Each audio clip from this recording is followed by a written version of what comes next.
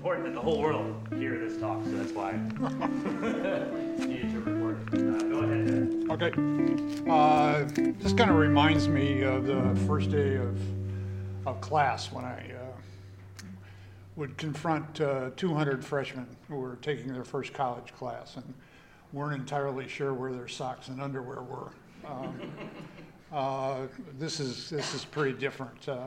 And what it really amounts to is you don't know me and I don't know you, and so I've had to arrange a talk really based not on a particularly accurate or firm notion of what you might need from a historian of philanthropy. So now what I'm going to try and do is go through a talk here, and I'll hopefully at the end you can ask me any questions that come up and we can have some sort of discussion. Historians really like to start at the beginning, so I will start at the beginning. What's really important is to realize that in human history, for most of human history, there has been no excesses or no surplus. So philanthropy was in fact a null hypothesis. There was nothing to give away. There were, there were just simply not the material circumstances for philanthropy or for the moving around of resources.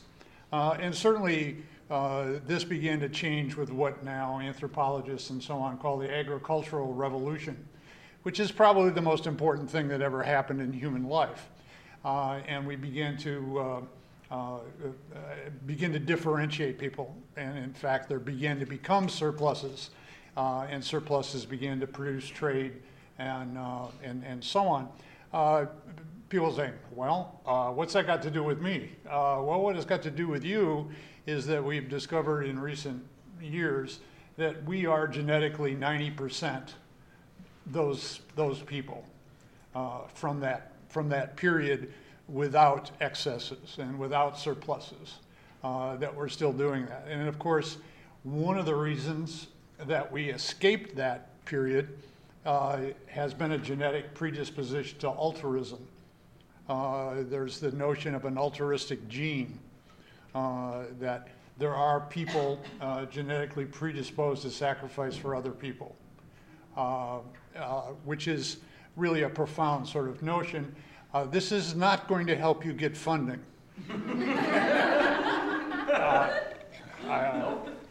Though it may cheer you up a bit to think that the person you're trying to get funding from is genetically predisposed to give it to you.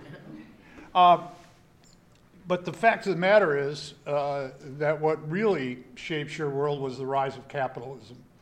And there's simply no doubt about that. The one thing that you do need to know is that right now in academic and intellectual circles generally, the most fundamental debate going on is about capitalism. There's just simply no way around that. That book after book after book has appeared attempting to deal with one problem or another, or generally about capitalism. I suggest Robert Gordon's book on American growth is a very good book. For those of you who are really, if you don't have anything else to do, you could read Piketty's book, Capitalism. That'll take up the next half a year. But in any event, you're going to be a philanthropist, you're going to work in a nonprofit in a world where capitalism, which produces what you're after, is being debated more vigorously perhaps than any time in the last, say, 100 years, okay? So the key factor here is the accumulation of capital or surpluses, and we begin to get a basic split that we all understand between the capitalist investor and the worker laborer. And certainly what happened, and it is important for us to understand, is the victory of a bourgeois capitalist class who are, in the simplest possible terms, urban, materialistic, and democratic, or roughly democratic. And there was a victory over the aristocracy, who were rural, sentimental, and tended to autocratic institutions. That certainly one of the things that comes out of that was the victory of merit over birth. American capitalism, however, is a special case. I think one of the real problems here is this European capitalism or capitalism elsewhere. Capitalism in what we think of as North America, and particularly in the United States. One of the differences is that we have vast resources, that the natural resources were a basic element of capitalism in the United States. And not to be too political, but let's face it, we got the continent on the cheap. We didn't really pay for it. Paid for Manhattan.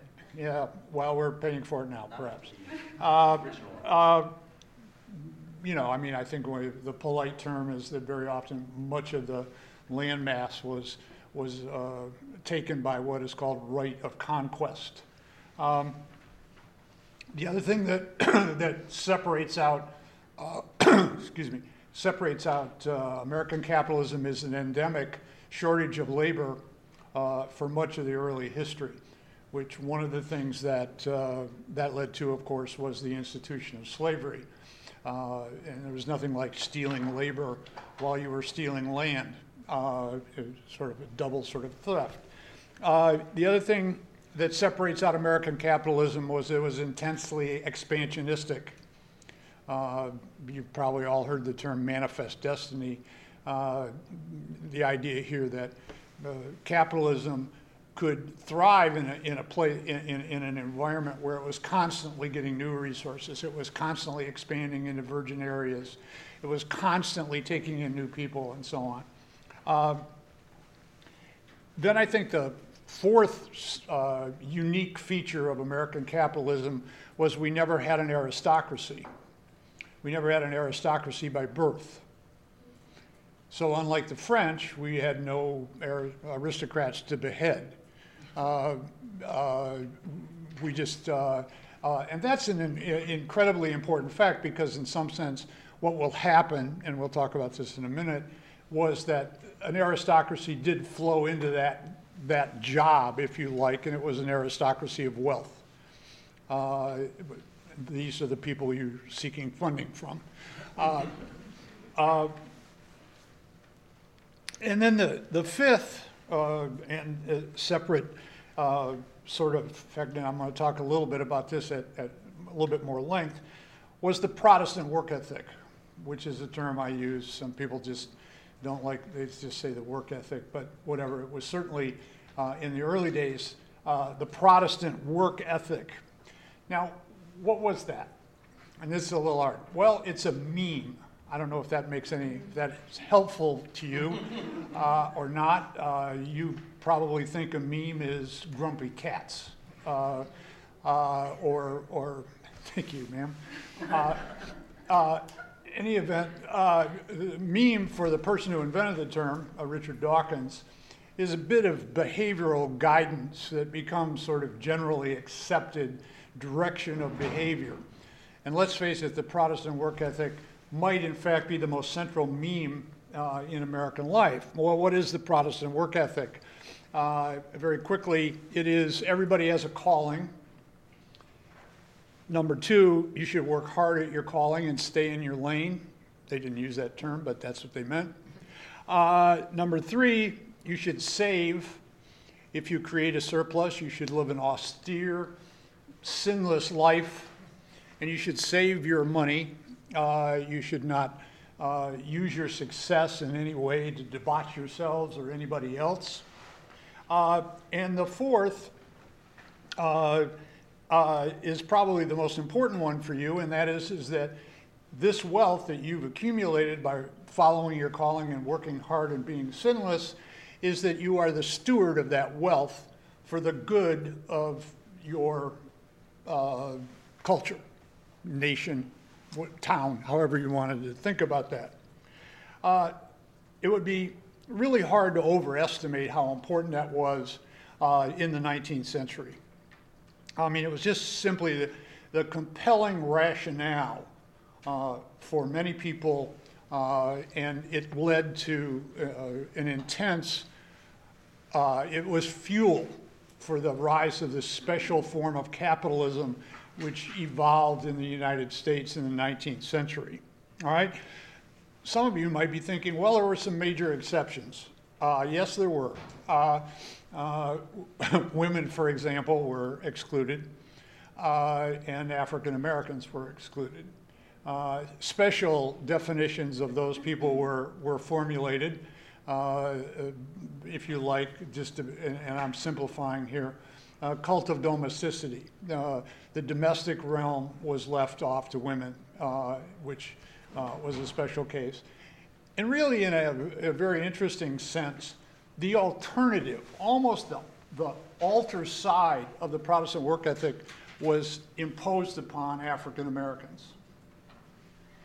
And stereotypes of African Americans developed among white Americans, where the ability of blacks to work hard was just simply not there. A variety of the stereotype of the lazy, music-loving, indolent African American evolved almost as a sort of mirror image of that. And of course, there was a minor altercation in the 6th decade of the 19th century over this particular issue, which destroyed slavery as an institution, but certainly didn't destroy these stereotypes. So this is incredibly important. I might just mention in passing, there was also a minor exception of more salience in the 19th century provided for Catholics. And again, this is part of making sure that this idea of the Protestant work ethic didn't apply to everyone, and that there's sort of internal tensions, which is an understatement, in that ethic, in that meme. Well, the one that you're really interested in, or at least you're going to be, because I'm going to talk about it, is stewardship.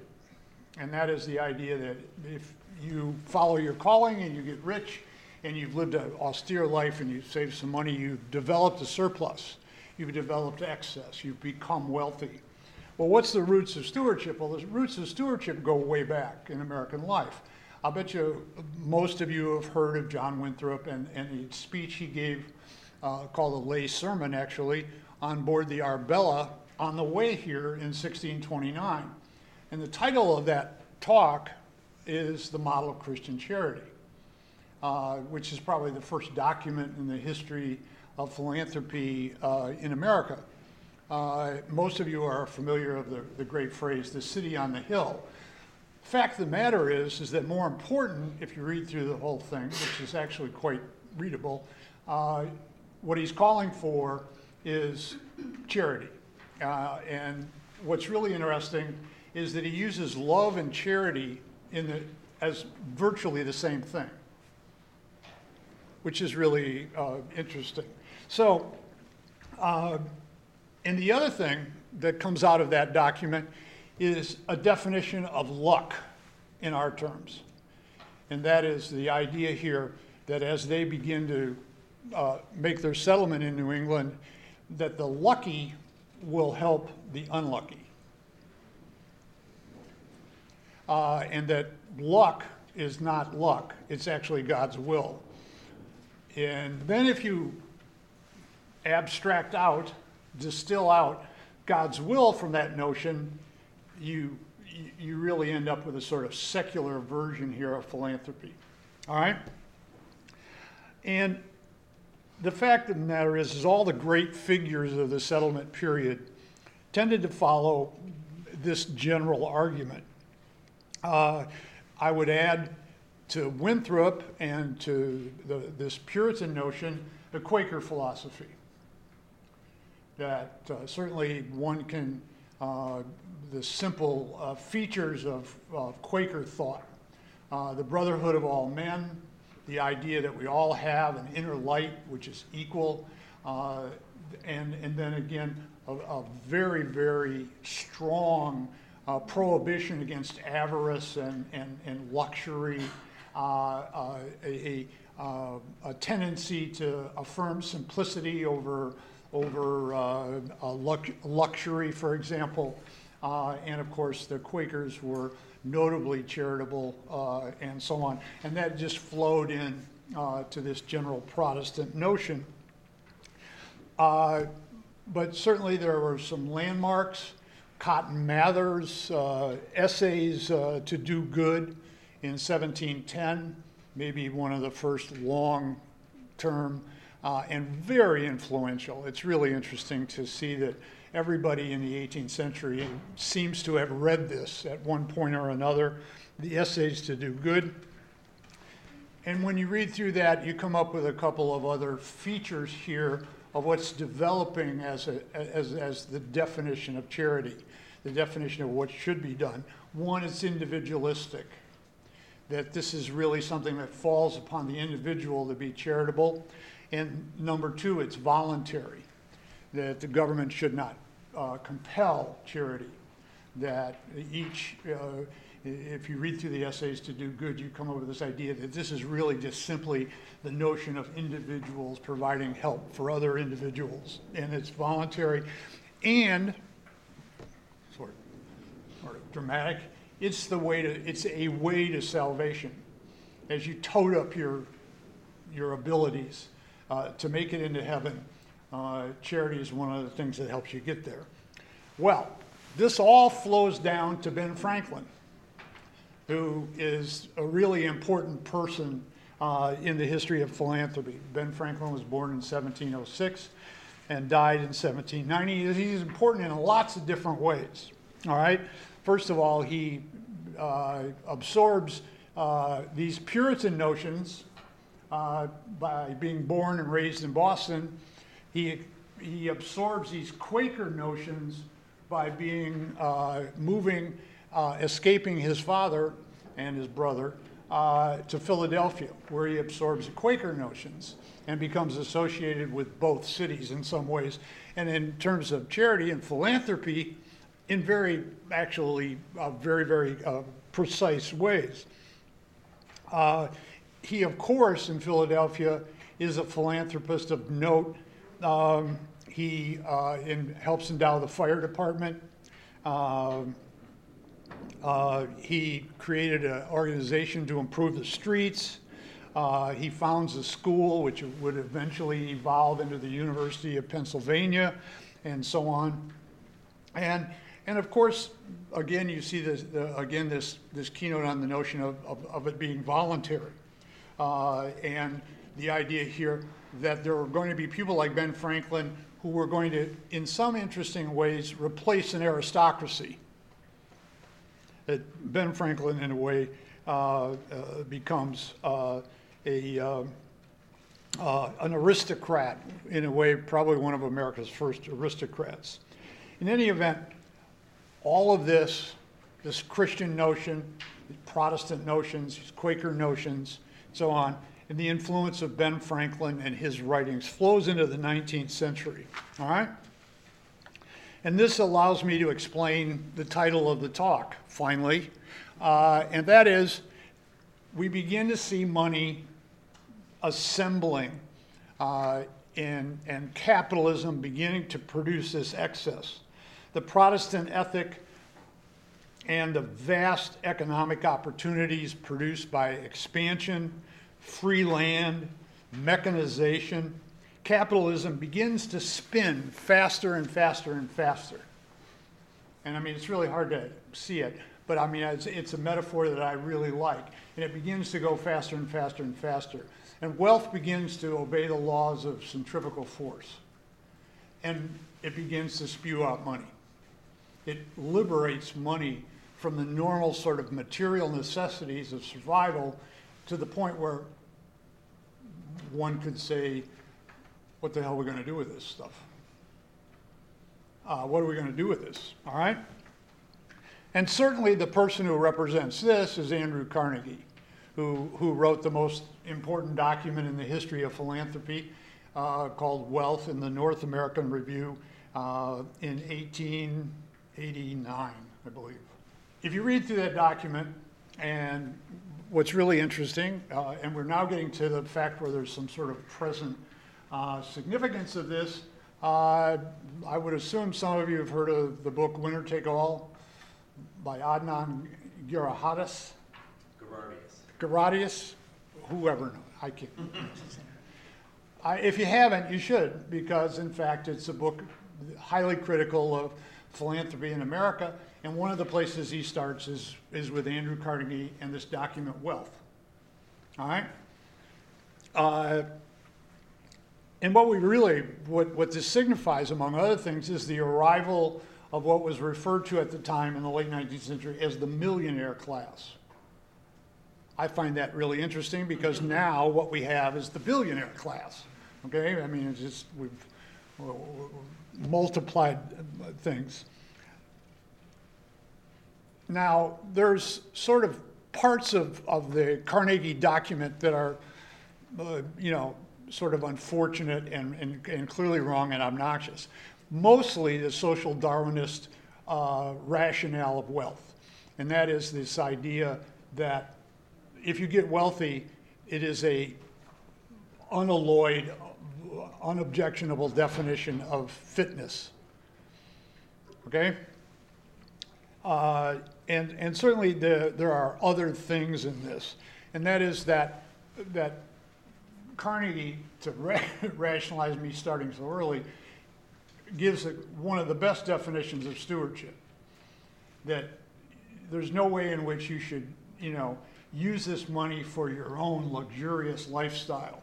The idea here is that you should be austere. He is a Scot, after all, born in Dunfermline, and ends up actually going back to Scotland at the end of his life, and he lives out this sort of stereotype of a Scot. And the idea is that in your lifetime, you should administer by yourself, by your own direction, this surplus wealth. So we're really getting a modern definition here of philanthropy in some sense. And he's also clearly against outright charity. The poor person has fallen by the wayside. You should go down there and peel off some money and just give it to them and say, there, you should, The idea here is, and the best metaphor is build ladders. The idea here is not so much that you're going to take the abjectly failed, because in the Darwinian world of the late 19th century, charity probably won't help the unfit. They're just unfit. That would be his argument. The idea is that you should provide for the culture ways in which people can use. Ladder is a good metaphor for this. But certainly after Carnegie and the creation of all of this new wealth in the late 19th century, philanthropy begins to come thick and fast. It really develops this sort of thing. And of course, just one way of looking at this is to think of major universities. All right, and I just found out from my wife, who's a graduate, that Yale was was endowed by Elihu Yale, who provided a bit of money and 8 truckloads of goods of various sorts. It came at a fortuitous time, and so they decided to call the place Yale. Harvard is named after a person who helped endow the university. The University of Chicago was endowed by John D. Rockefeller. Stanford was endowed by Leland Stanford. The Pratt Free Library in Baltimore, a really wonderful, wonderful place, was endowed by Enoch Pratt. And we could go on and on and on.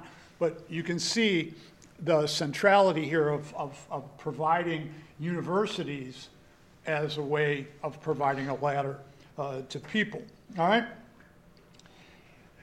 It was also at this same time that we began to get what was called, in one of the histories I read, the birth of helpers. And that was, since these people were so rich and so busy, and they had so much money to give away, they had to give this task over to others. And as far as I can tell, Rockefeller hired the first of these, a man named Frederick T. Gates.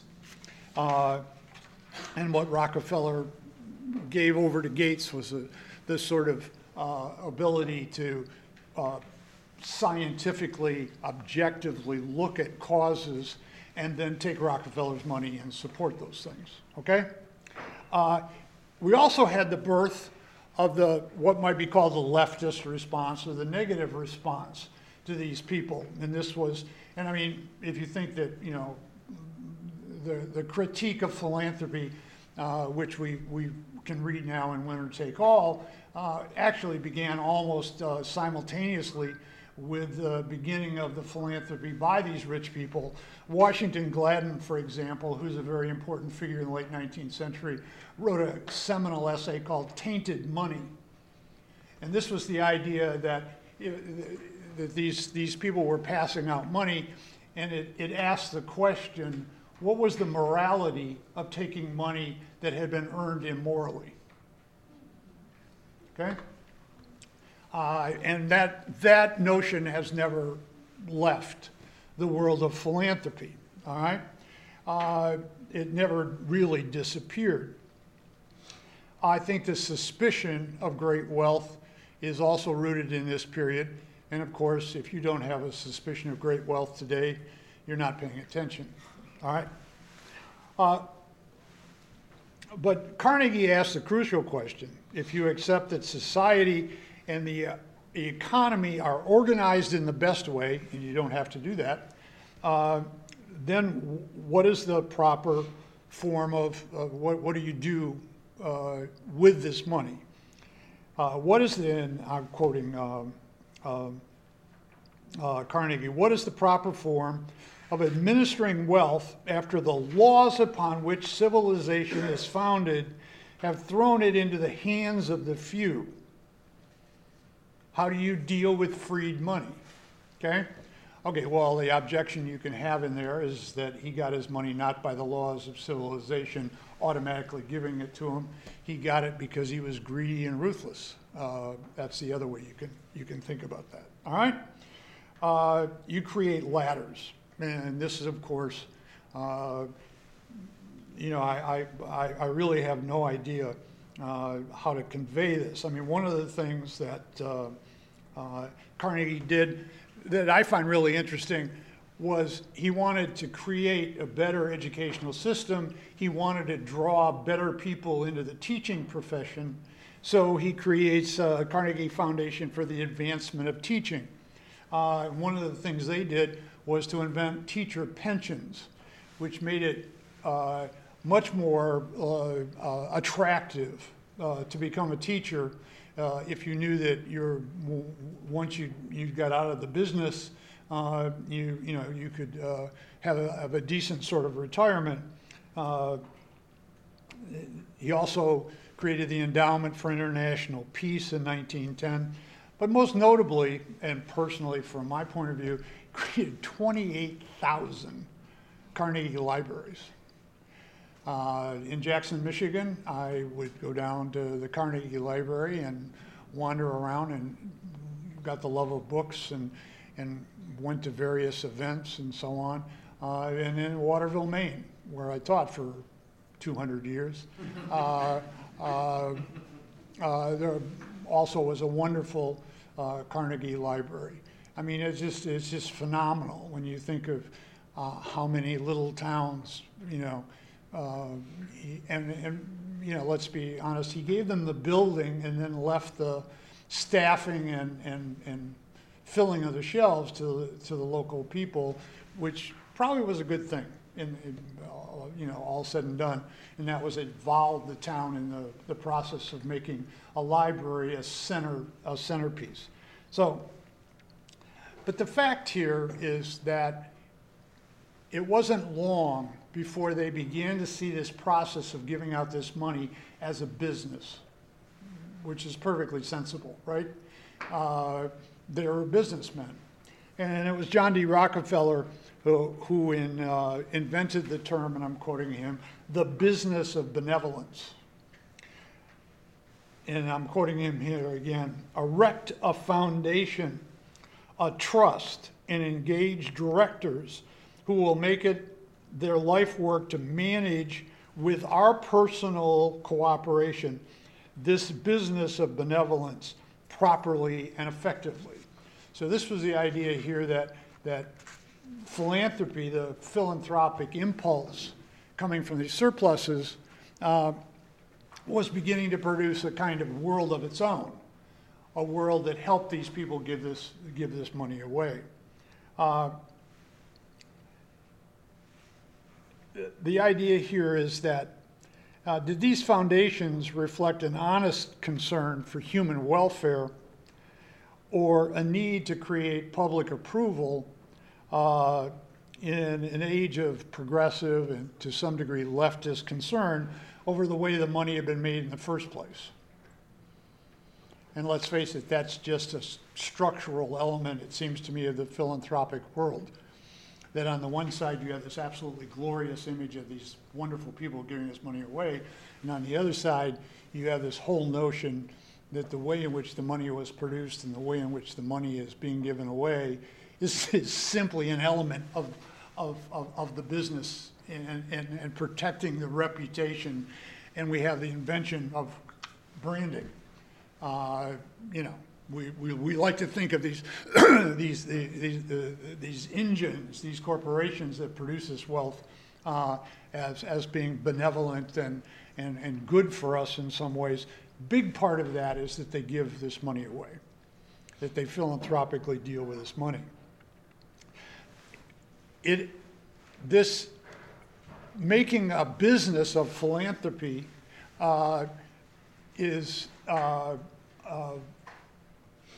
ran into difficulties. And the difficulties occurred when they began to try to incorporate the businesses of giving the money away. There, good. Several people nodded. I did. And of course, this was a giant step in the history of philanthropy.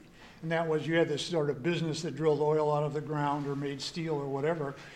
They produced a business giving the money away. All right?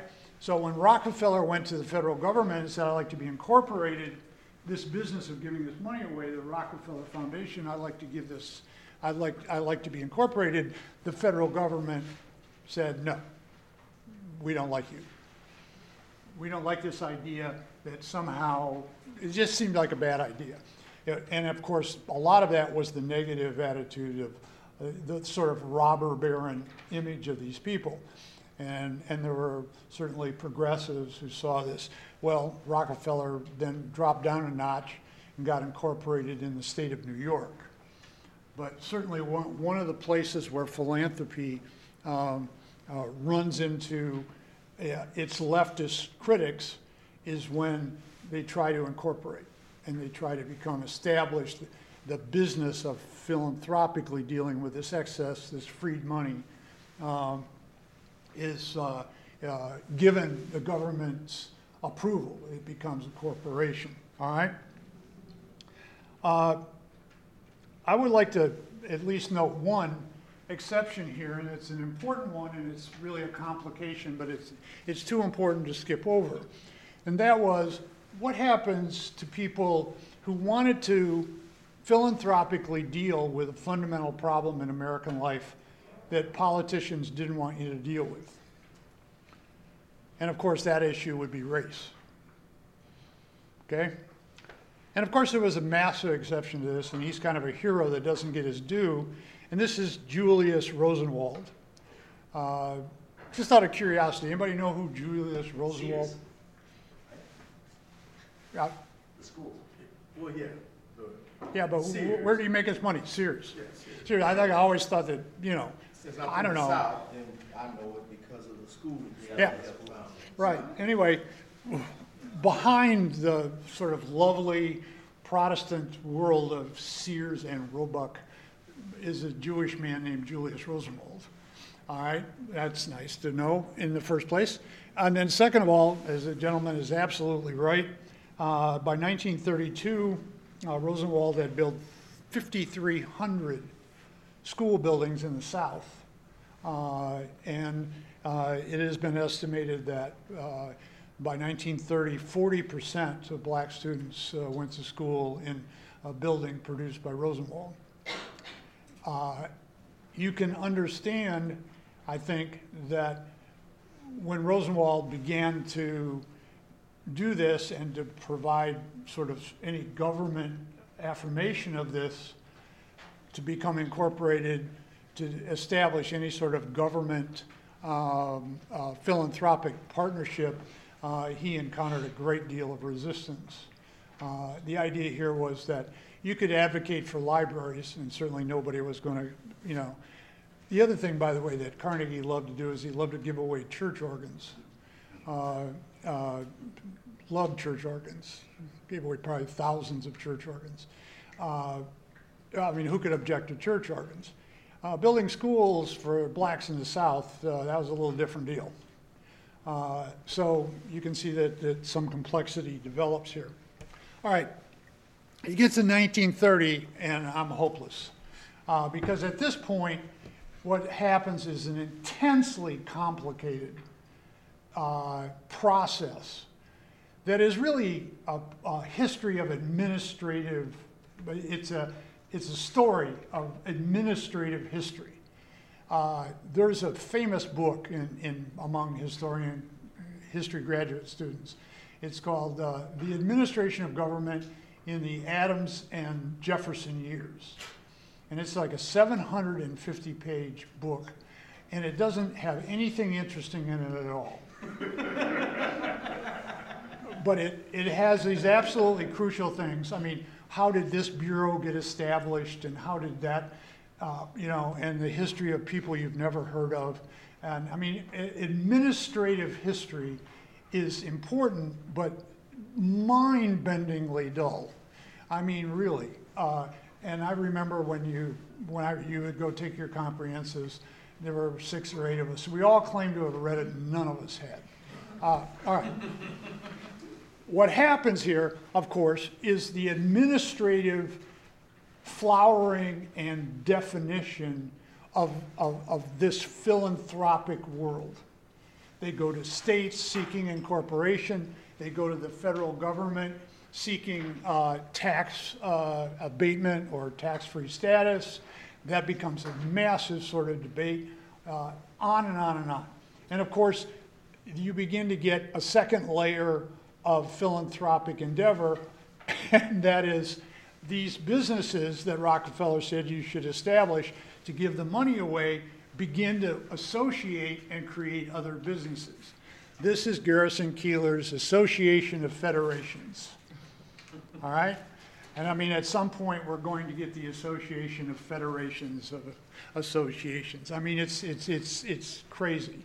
One of the things you have is you have the political fragmentation of the philanthropic movement as conservatives begin to understand that they can create foundations and advocate for conservative causes. But I will say that there were 3 issues. One was tax treatment, which ended up in the general notion of tax-free status for legitimate nonprofits.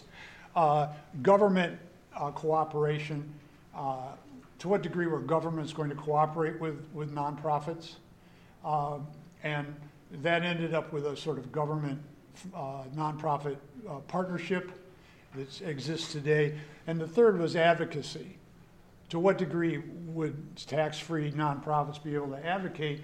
And the answer to that, very simply, and I mean very simply, was that you could advocate for issues, but you couldn't advocate for candidates. All right? So, I think if there's some sort of landmark here that ends this, and my wife is really worried that I'm never going to end this, I will end it right now. And that is with the Tax Reform Act of 1969. That certainly, if you're interested in the history of philanthropy that's relevant to you, you should go back and read about that, the debate and so on, because most of what you're dealing with derives ultimately from that act and resolves this. And then if you'd like to, really jazz up your weekend, you can read from the tax code, sections 503 through 505. Bon chance, mon ami. All right. Finally, you should, if you haven't, you should consult GuideStar, where there are 2.5 million, I repeat, 2.5 million nonprofit organizations. Yep. And I've read that figure and I find it hard to believe, but this is from the smallest to the biggest, and you can read their 990 forms. You can read about how they've rationalized themselves and why they're given a tax-free status and what they're trying to do. But I've zoomed to the finish. I'm going to thank thank my father first for having me and raising me. Good job. And also for the talk. That was very good. Thanks very much. I think everybody's interesting. One of the things that is always nice for me, right? I long ago figured out I wouldn't be a professor myself. But every now and then I get to share some family legacy, right? I can't do what he just did, right? But I can convince him to come here and do it for you.